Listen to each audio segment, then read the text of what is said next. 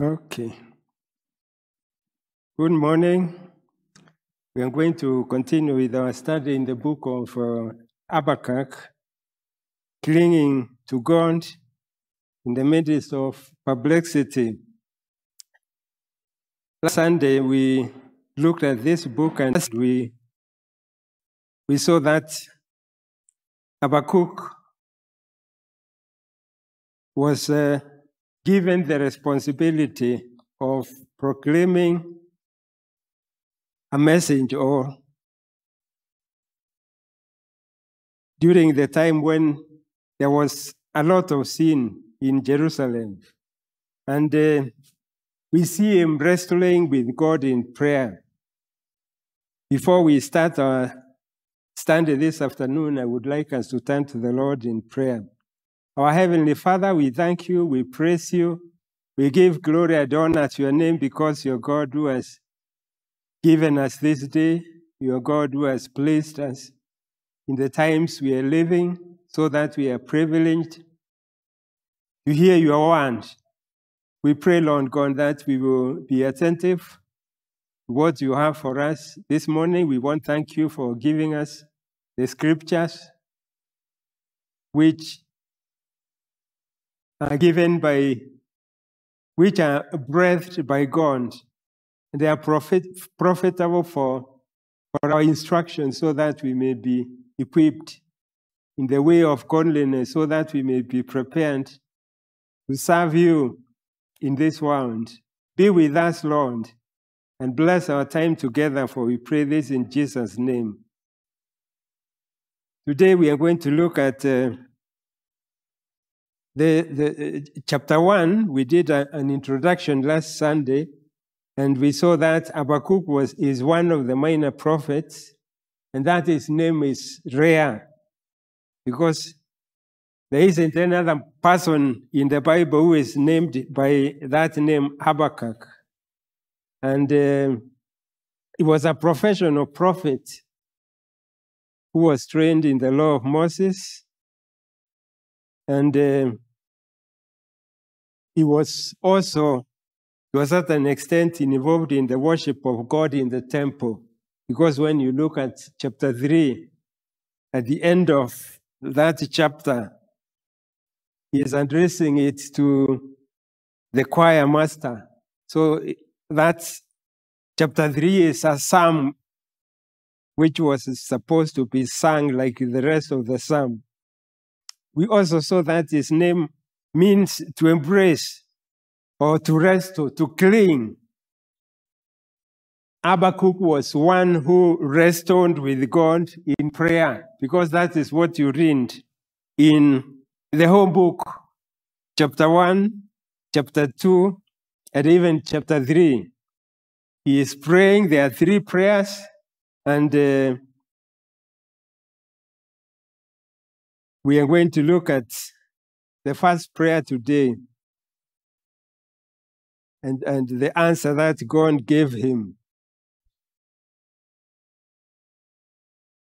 Habakkuk, like the rest of the minor prophets, like Obadiah, Joel, Jonah, Amos, and Hosea and Micah, those were prophets who were prophesying during the time when the Assyrians were in power. But when we read Habakkuk, we are introduced to another power, and that is the Babylonian period. That's when we have Zephaniah, Nahum, and then the book we are looking at. There are other prophets who prophesied during the exile, Haggai and Zechariah, and Malachi comes much later after the exile. And then we also realize that the book of Habakkuk is, to a certain extent, neglected, maybe because it's one of the minor prophets, although the message is strong. Minor prophets, they are referred to as minor prophets because of the brevity of these books. They are short. Some of them are 1 chapter. Habakkuk is 3 chapters. Also because it's prophecy, and prophecy sometimes is difficult, trying to understand what God is telling his people. And then this book also deals with questions of human existence and God's activity among the people. We also saw that this book employs a number of styles, a variety of literary styles in its composition. It is prophetic, it is wisdom literature, and when you read it, it is a lamentation, a complaint, it is a psalm, and it is written in poetry. And that is perhaps what makes it difficult. If I were to give a brief outline of the book, and this is what you're going to, how we are going to stand it, we are given the setting, and this is contained in the first verse. And then chapter 1, from verse 2 to 4, that is Habakkuk's first prayer, the first complaint, as we can call it. And then in the third place, we are given God's response. God tells Habakkuk from verse 5 of chapter 1 to 11 that the Chaldeans are coming. That was God's answer to Habakkuk's complaint. When we go to from chapter 1 verse 12 to chapter 2 verse 1, Habakkuk is praying a second time, and he is again complaining. He is telling God that is too much. And then God responds again from chapter 2, from verse 2 to 20, where he gives the assurance that if there are righteous people among his people in Judah, those ones will live by their faith. God is going to protect them.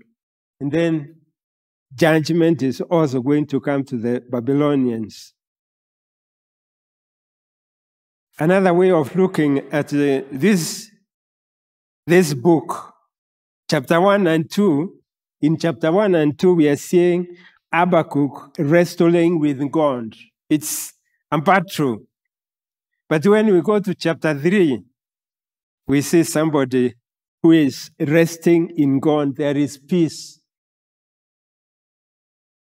In chapter 1 and 2, we can describe Habakkuk as one who is miserable. He is complaining.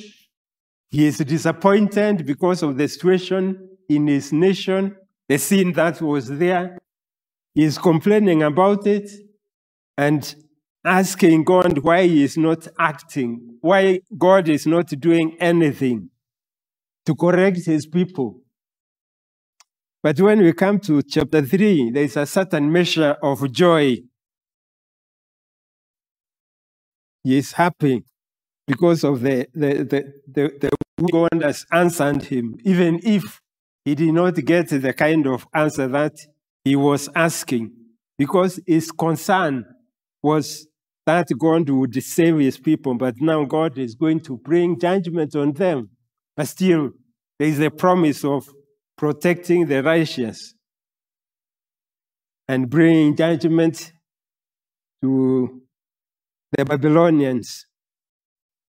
When you read this book carefully, you realize that Habakkuk is, to a certain extent, shouting at God and complaining. That is what we find in chapter 1 and 2. But in chapter 3, he is singing. The whole chapter is a psalm of praise. In chapter 1 and 2, we find a certain measure of impatience In the prophet, he is complaining, he is asking God why. But then in chapter 3, he is patient with God. He is asking for justice in chapter 1, but in chapter 3, he is asking for mercy. In chapter 1, we find a man who is depressed. He is down in the dumps. But when you look at chapter 3, he is somebody who is quite excited to a certain extent, in spite of what he says himself going through. When you read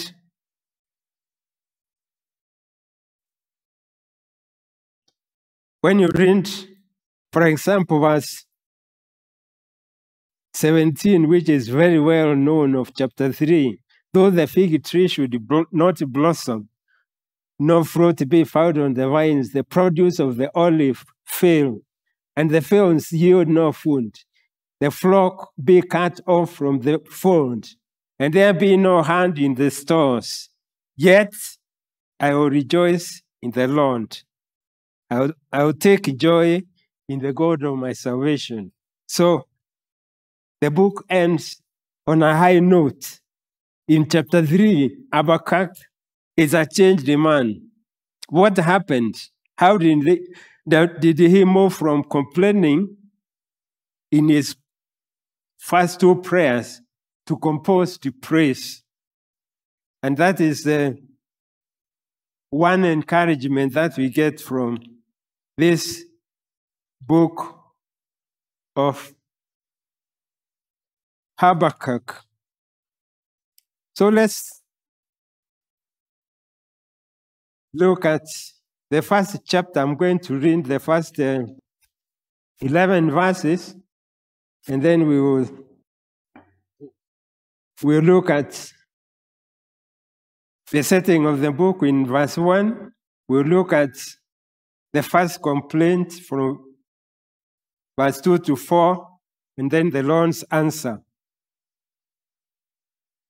The oracle that Habakkuk the prophet saw. O Lord, how long shall I cry for help and you do not hear? Or cry to you violence and you will not save? Why do you make me see iniquity? And why do you idly look at wrong? Destruction and violence are before me. Strife and contention arise. So the law is paralyzed, and justice never goes forth. For the wicked surround the righteous, so justice goes forth perverted. Now this is the Lord's answer. Look among the nations and see. Wonder and be astounded. For I am doing a work in your days that you would not believe if told. For behold, I am raising up the Chaldeans, that bitter and hasty nation, who march through the breadth of the earth to seize dwellings not their own. They are dreaded and fearsome. Their justice and dignity go forth from themselves. Their horses are swifter than leopards, more fierce than the evening wolves. Their horsemen press proudly on their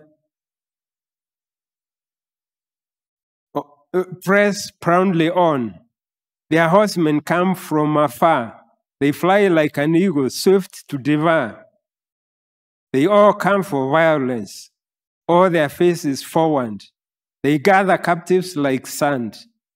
At kings they scoff, and at rulers they laugh. They laugh at every fortress, for they pile up earth and take it. Then they sweep by like the wind and go on guilty men, whose own might is their God.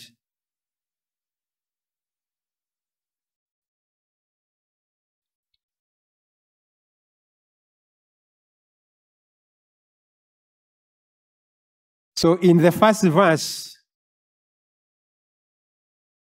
we read the oracle that Habakkuk the prophet saw.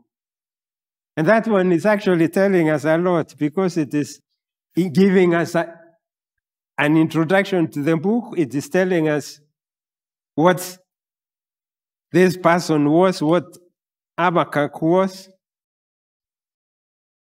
And it is also telling us what was his message.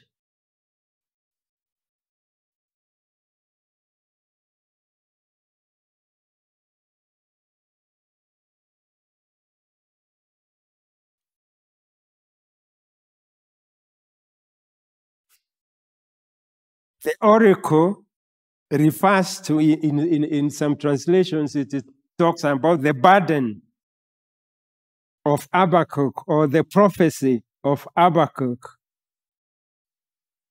And what that means is the fact that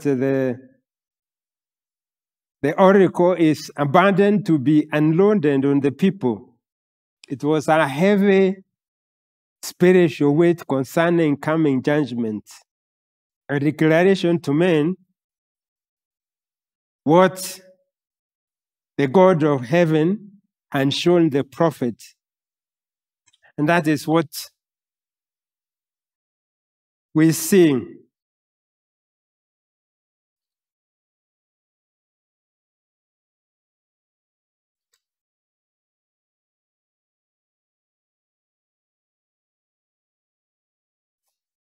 That is what we see. For example, we can look at a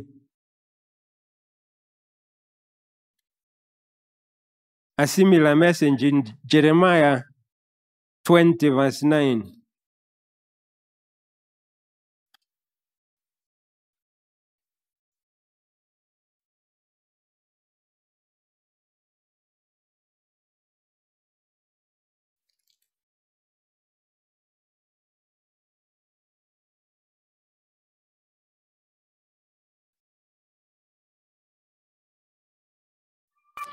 Jeremiah was given a message, and this is what he says. If I say I will not mention him or speak anymore in his name, there is in my heart, as it were, a burning fire shut up in my bones, and I am weary withholding it in, and I cannot. In other words, when the Lord put a message in their mouths, they had to proclaim it. That is what Jeremiah is telling us. And so what we have in this book is what God wanted Habakkuk to declare to his people.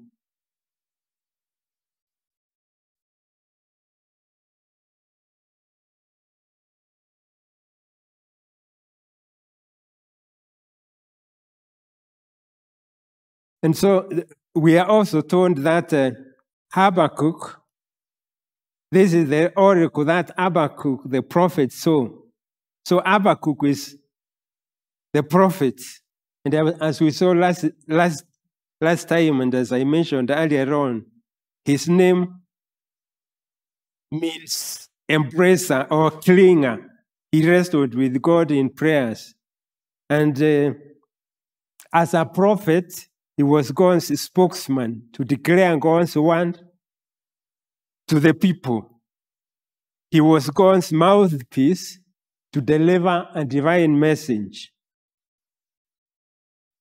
When you look at this book of Habakkuk, what we have is not what Habakkuk would have liked to say. Because like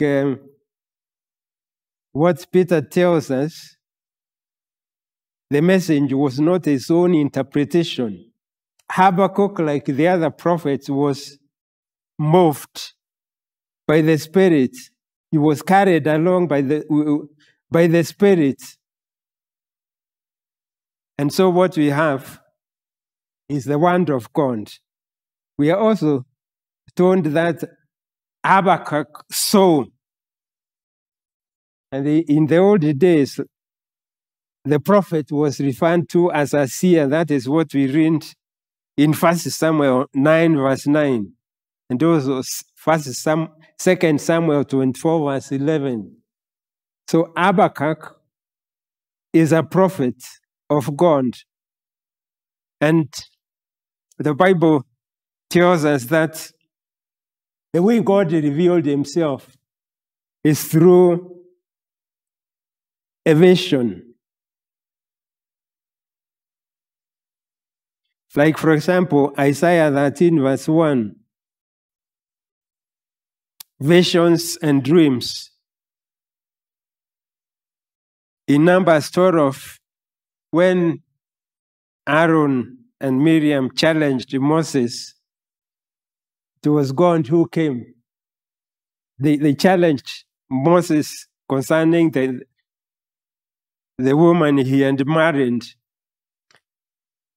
And then the Lord himself came and challenged them. He told them if God wanted to reveal himself to his people, he used visions and dreams. But that was not the case with Moses. With Moses, he was speaking to him face to face. And so, this is the vision that Habakkuk saw concerning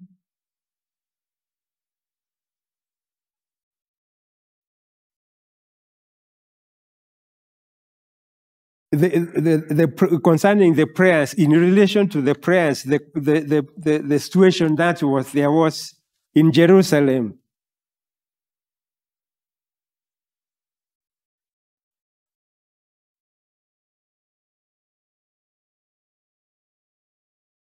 So Habakkuk was a prophet, and the work of the prophet was to pay attention to what God was telling them. The prophet, he heard from God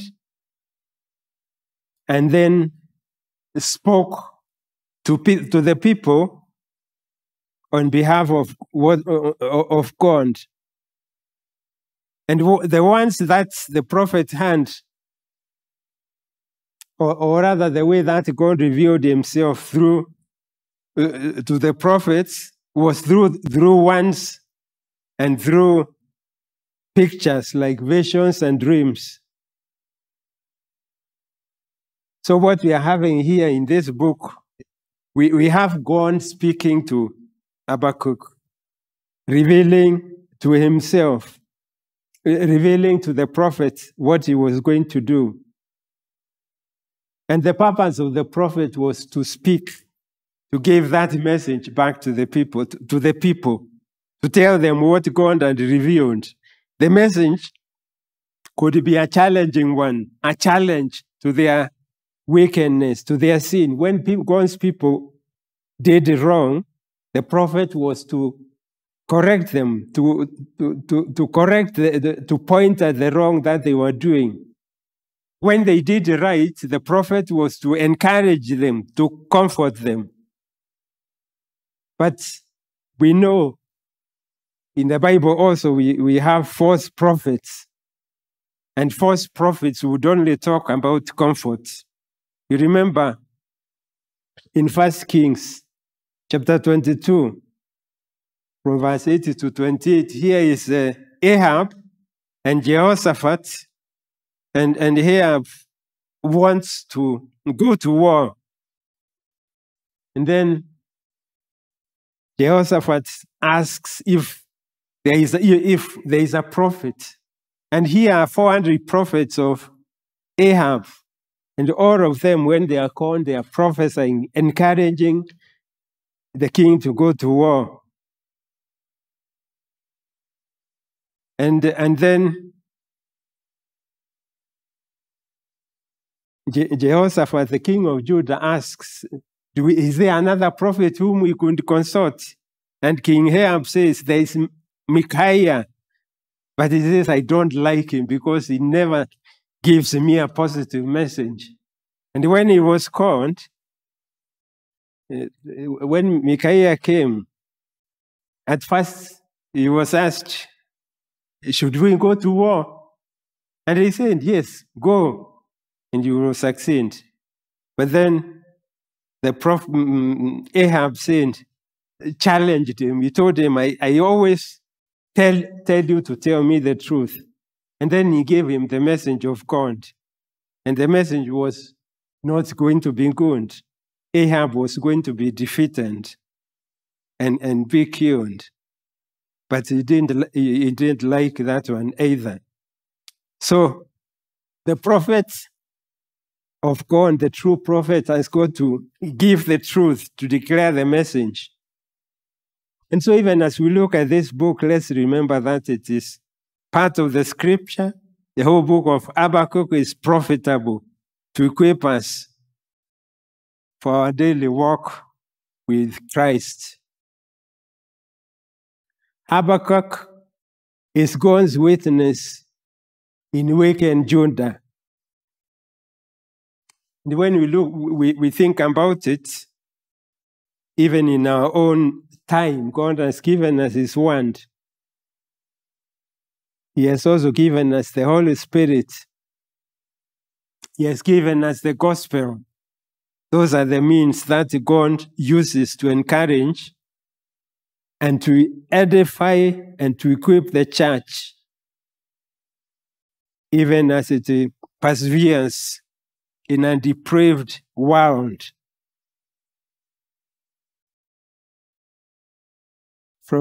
As we read this book, we need to realize that God has revealed Himself in history. He controls whatever happens in history.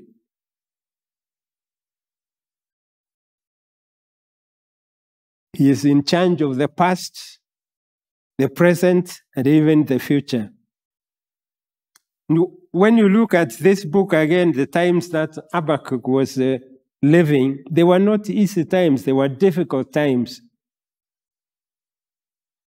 And the same is true of us. The Christian life is not that of comfort. It is not a life of ease and prosperity. It is not a calm voyage through this life. But we have the promise of God that we will reach our eternal destination. Maybe the question that one would ask is, how do we respond to the difficult times that we find ourselves in? And the answer to that one, we find it in Romans chapter 8. In fact, we are truly privileged because we have the whole word of God, the whole revelation of Scripture, which Habakkuk did not have. And when you read that chapter, God tells us that all things work together for good. And also, there is nothing that can separate us from the love of God in Christ Jesus. Let's look at Habakkuk's first prayer.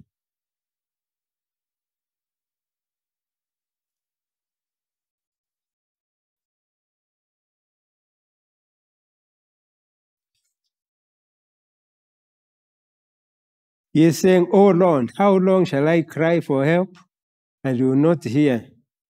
And when you look at that one, it is something which is speaking about somebody who has been praying for a long time, was living at a time when sin was multiplying, when the law of God was neglected.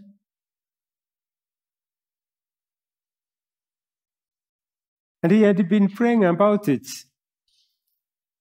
bringing the concerns to the God of heaven. How long? And we find similar prayers in the book of Psalms.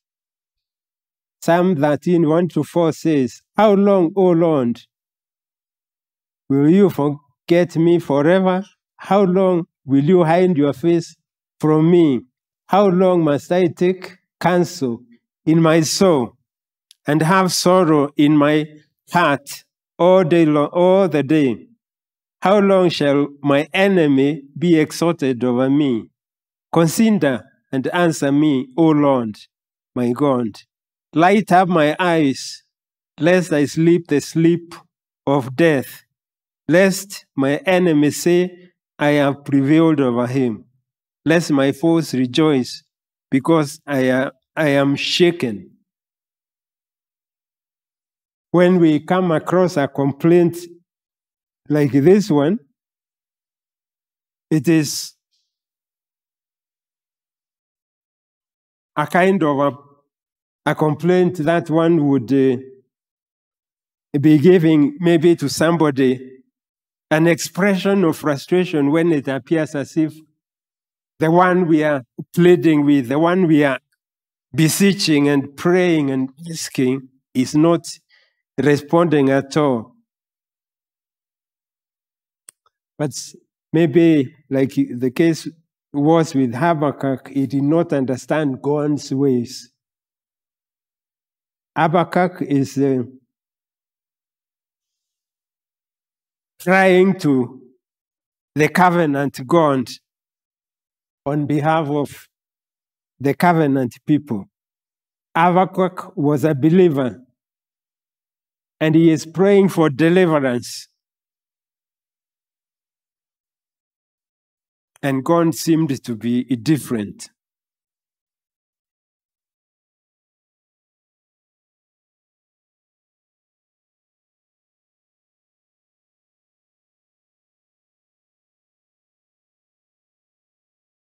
In verse 3, for example, he is complaining about God's rule of this world. Why do you make me see iniquity? Why do you tolerate injustice? He is talking about the sins of Judah, the problems that were there, the violence that was there, the plundering that was there, injustice to the innocent people. He is complaining about the legal system, which did not seem to work, or a system which was favoring the wicked.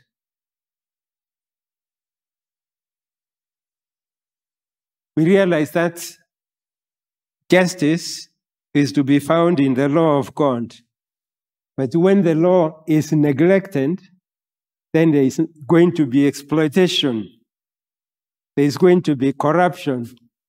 And that is what Habakkuk was addressing. That is what he was living through in the Judah of his day. And it looks like it is a problem which had been there for quite some time, because when you read Isaiah 5, from verse 20 to 23, this is what Isaiah says: Woe to those who call evil good and good evil, who put darkness for light and light for darkness, who put bitter for sweet and sweet for bitter. Woe to those who are wise in their own eyes and shrewd in their own sight. Woe to those who are heroes at drinking wine and valiant men in mixing strong drink. Acquit the guilty for a bribe and deprive the innocent for his right. So those are the problems that we find Habakkuk having to deal with, praying so that God would intervene in his nation and bring justice. Because when you look at it, people are neglecting the word of God. The situation was unbearable. That is what he is saying. How long?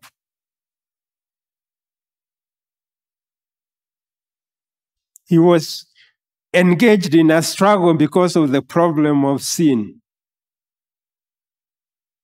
And he is asking, why does God not judge the wicked?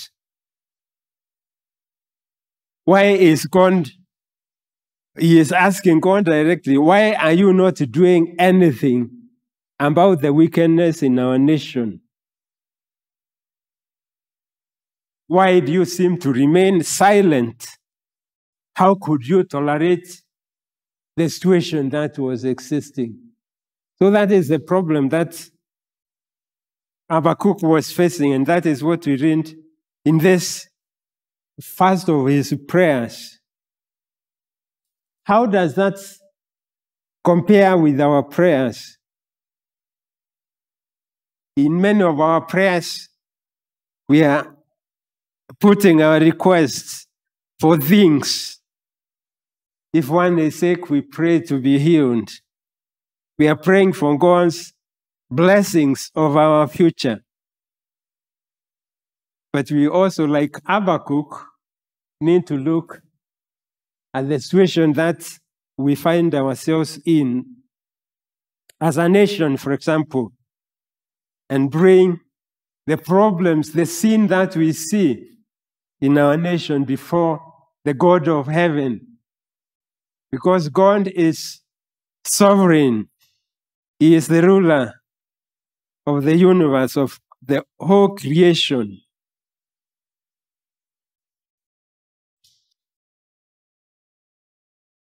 When you think about our own times, some of the sins of our time, I think to a certain extent we can say there is violence, just like Habakkuk mentioned it.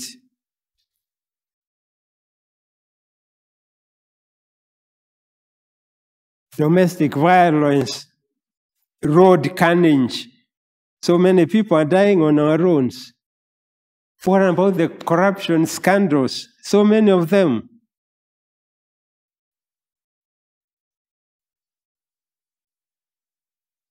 And these are some of the things that we need to bring to God.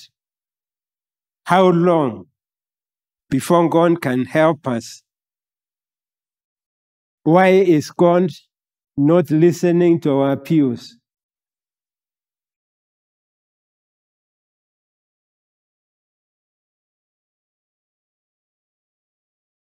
We also need to realize that God doesn't countenance sin. And in due time, He is going to bring judgment. For example, in Genesis 15, verse 16, God is talking to Abraham. And He is telling them He is going to bless him, He is going to give him, to make him a father of multitudes, a great nation. But then He tells them that His people will be slaves in a foreign land for 400 years. Why? Because the sin of the Amorite has not yet become full. And when that happened, God delivered His people and used them to drive out the sinful nation. God takes action. When you look at the New Testament in the book of Romans, chapter 1, you can look at that one.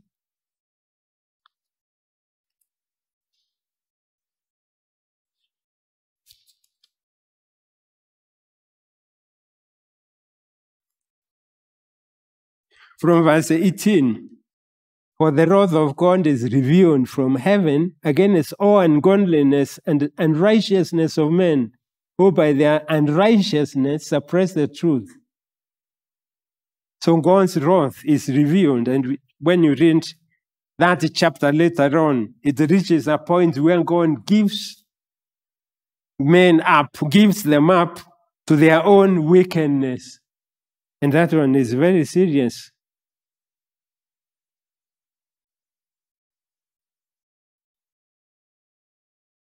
God may allow some people to express their high degree of wickedness before He saves them. And for example, when you read 2 Chronicles chapter 33, you read about King Manasseh. He was a very wicked king. In fact, the sins, the judgment that we see coming to the people of Judah, it was all because of King Manasseh. He was a very wicked king, but God, to a certain extent, intervened and saved him, even though he was that wicked. In the New Testament, we have Saul of Tarsus doing all he could to destroy the church of Christ.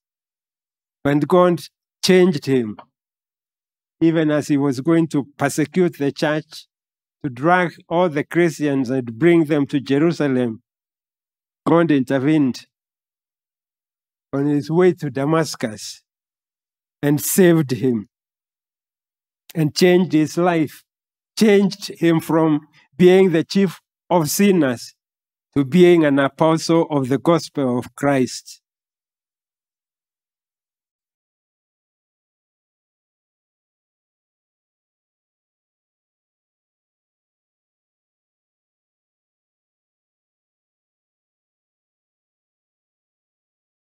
When you also look at the cross of Christ,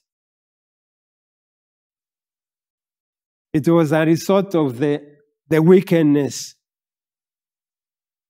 of God's people, of the religious leaders, together with the unbelievers, the Gentiles, kings who were in power. But out of that act of wickedness, yet God brought salvation, because the Lord was raised from the dead. So even as we think about the problems, the sins of our times, we need to pray for the renewal of our nation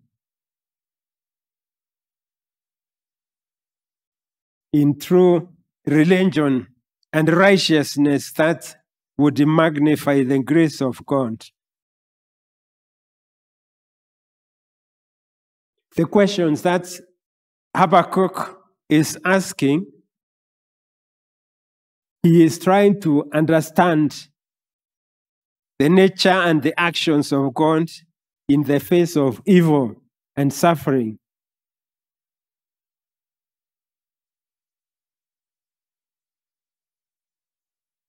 When we see wicked prospering and God's people suffering, we may think that the Lord is too slow in responding to the evil we are enduring. Yet God is at work. And he works in ways that we do not expect. And this is exactly what happens, because when God answers Habakkuk, it is in an amazing way. Let's look at the Lord's answer from verse 5. In fact, he is challenging the prophet. You have been too much preoccupied with the problems, the local problems of this nation. Look among the nations, be international. Look among the nations and wonder and be astounded. For I am doing a work in your days that you would not believe. Habakkuk focused on local interests, but the Lord is the Lord of all the nations. His purposes encompass the whole world. He is in total control. Maybe Habakkuk had forgotten the Lord's promise to Abraham in Genesis chapter 2, verse 18. In your seed, all the nations of the earth shall be blessed. And when the Lord is addressing Habakkuk in verse 5, it is not just Habakkuk, he is addressing the whole nation of Judah. And he is saying, look among the nations and see, wonder and be astounded. He is saying, pay attention to what I'm going to do. Meditate on it, deliberate. View the world rightly and think about it. Wonder. Be astounded, be dumbfounded, be astonished.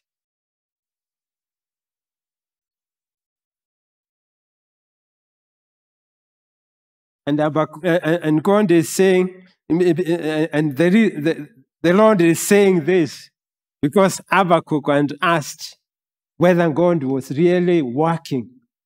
And God says, yes, in your days, God is at work. God is always at work. He is in control. He has been in the past.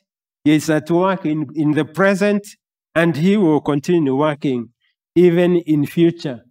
He has not surrendered the running of the universe into anybody else's hands. He is still God who is sovereign over his work. Even in our days, God is working in marvelous ways.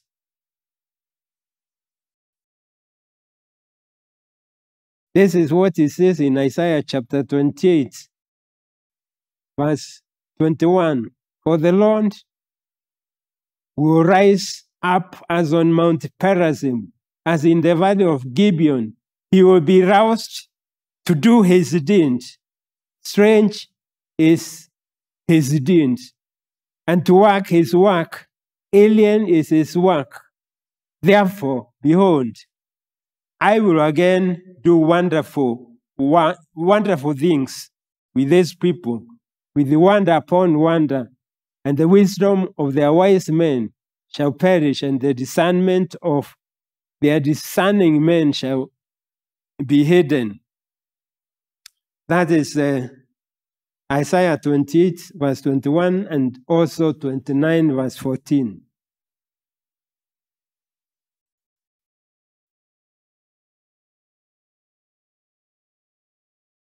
In Acts chapter 13, Paul is in Pisidian Antioch.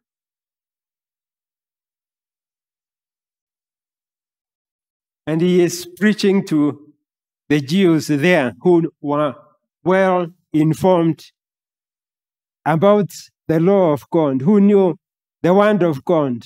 And in verse 40 and 41, no, verse 23 is talking about God sending the Messiah, the Christ, and sending him to the cross to die so that he could bring forgiveness of sin. And then in verse 41, he cautioned them, 40 and 41, beware therefore, lest what is said in the prophets should come about. And what is said in the prophets is, Paul is actually quoting Habakkuk. Look, you scoffers, be astonished and perish, for I am doing a work in your days, a work that you will not believe, even if one testified to you. God is applying Paul is applying what God had revealed to Habakkuk to the situation that was existing in his day. And he is emphasizing the fact that God is at work. He has brought the Messiah. Christ has died on the cross so that we could be saved. And he is telling them to remember what happened during the days of Habakkuk, what God said through the prophets. God is truly at work. When we continue looking at this answer that God is giving, in verse 6, God is still responding to the to the challenge that Habakkuk had given, the complaint that God did not seem to care to be at work. I am working, for behold, I am raising up the Chaldeans. That is the answer that God is giving. That bitter and hasty nation who march through the breadth of the earth to seize dwellings not their own. God is empowering a heathen nation as the answer to Judah's problems, Judah's sin. The Chaldeans were God's answer to the injustice of Judah. And they ended up destroying Judah and Jerusalem in 586 BC and sent very many people to exile. God is sovereign. What occurs on the face of the earth has been designed by his intelligent plan. When we see nations marshalling their armies and so on, we need to realize that those armies are under the control of God.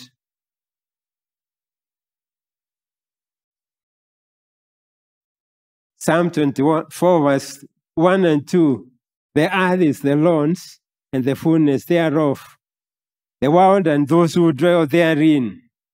For he has founded it upon the seas and established it upon the rocks. And Job, in chapter 12, verse 23, this is what he says. He makes nations great and he destroys them. He enlarges nations and leads them away. You look at Isaiah 40, verse 15 and 17, and this is what we read. Behold, the nations are like a drop from a bucket, and are accounted as the dust on the scales. Behold, he takes up the coastlands like fine dust. All the nations are as nothing before him. They are accounted by him as less than nothing and emptiness. So the Lord is in control. He was raising the Babylonians, and the Babylonians are described as bitter, cruel, hasty. They were inhuman. They were taking whatever they wanted. It was truly a destructive force.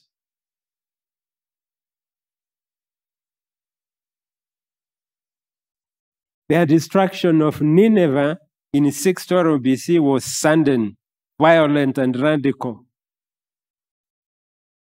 Nineveh was the capital of the Assyrian Empire. And even before Nineveh fell in 612 BC, there were two other capital cities, Assur and Nimrod, which had already fallen. So Babylon was the instrument God used as a means of spiritual improvement over his people. And what we need to realize is what we are reading in Habakkuk about what God was going to do, raising up this nation, was not new. Because you look at Moses in Deuteronomy chapter 28. You look at a few verses, verse 15. But if you will not obey the voice of the Lord, your God, or be careful to do all his commandments and his statutes that I command you today, then all these curses shall come upon you and overtake you. So curses are given. And then in verse 49, the Lord will bring a nation against you from far away, from the end of the earth, swooping down like the eagle, a nation whose language you do not understand. A hand-faced nation who shall not respect the old or show mercy to the young. Verse 64. And the Lord will scatter you among all the peoples, from one end of the earth to the other. And there you shall serve other gods of wood and stone, which neither you nor your fathers have known. So what is happening? Maybe Habakkuk had forgotten the word of God, just like we said earlier on. And when you read the book of the Kings, of course, it all depended on the king who was in power. If he was a God-fearing man, then there would be spiritual revival and godliness. But then if he was a wicked king who encouraged idol worship, obviously the nation would follow him.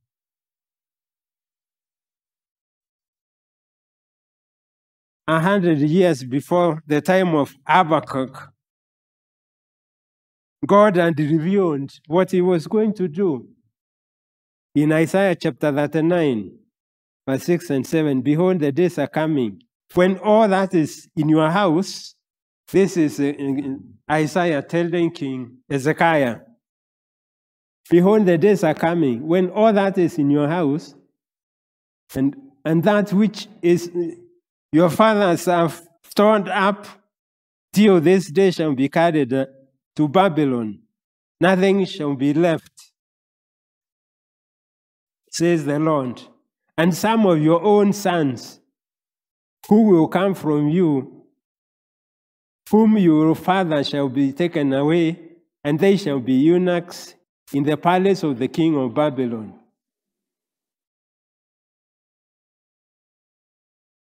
So that is what is happening. That is what God had declared even during the time of Isaiah, many years earlier on. So God really was at work. Verse 7 of this chapter we are looking at describes the Babylonian army as they are dreaded and fearsome. Their justice and their dignity go forth from themselves. They are terrible. They are feared. All who faced them would recoil in fear. And the Babylonian justice was from themselves, not from the word of God. Their horses are softer than the leopards. In fact, we have already read what was declared even by Moses himself. Leopards are swift and fierce, rushing against their prey.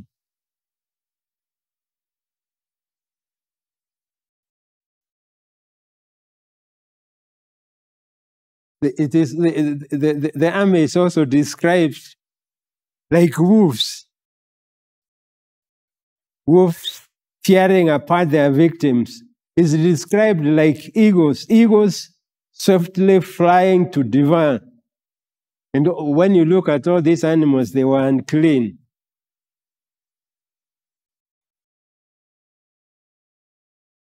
And then verse 9 tells us they all come for violence. All their faces forward. Violence. And that is what Habakkuk was crying about. That is what Habakkuk was talking about. How long shall I cry for help? Or cry to you, violence, and violence is going to come. In fact, what we are seeing here is the sin of Judah visiting them, the punishment for that their sin is what they were doing, the violence that there was existing in Judah would be, the answer to that one would be violence.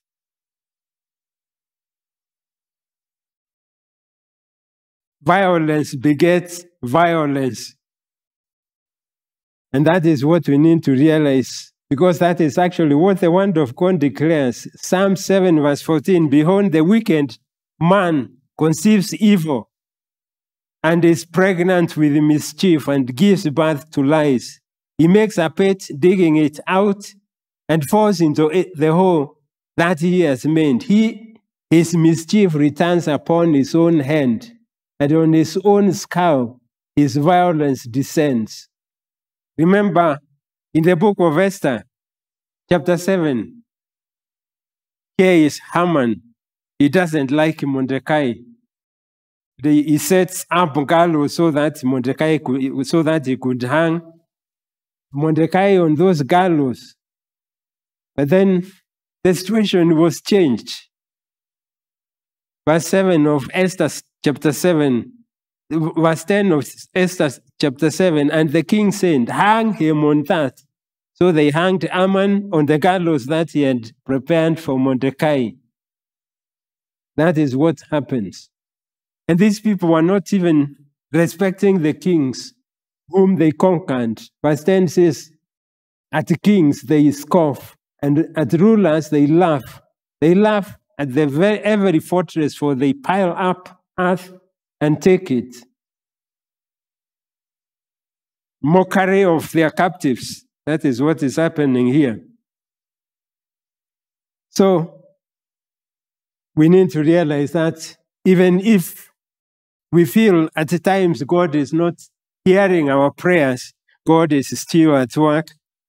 The encouraging thing about this book is the fact that we pray to a God who hears our prayers, because he heard Habakkuk when he cried to him. Even if the answer that he gave, as we shall see later on as we continue in this chapter, even if God's answer is not what he was expecting, God still answered him. Maybe as we conclude, we need to realize that God is patient with the sinners as he calls men to repentance.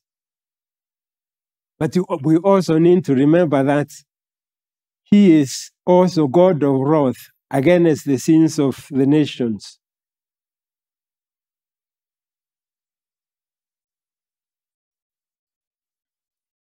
I think we will stop there to continue later on with the second prayer of Habakkuk. Our Heavenly Father, we thank you and we praise you for giving us your word this morning. We pray, even as we face various challenges, even as we look at our nation, that, Lord God, we will express to you our concerns. We will pray for our nation, for mercy, because when we see what is happening, we know it's only by your mercy that, Lord, we are able to stand. We pray for the church in this country, that, Lord God, it will be a church that stands for the truth, a church that stands on the word of God, because there are so many things that have crept into the church itself, so that the word of God is neglected at the expense of material things. Be merciful, Lord. We want to thank you for our church, for the word of God that is preached here. We pray, Lord God, for your blessings upon us this day. Be with us, for we pray this in Jesus' name.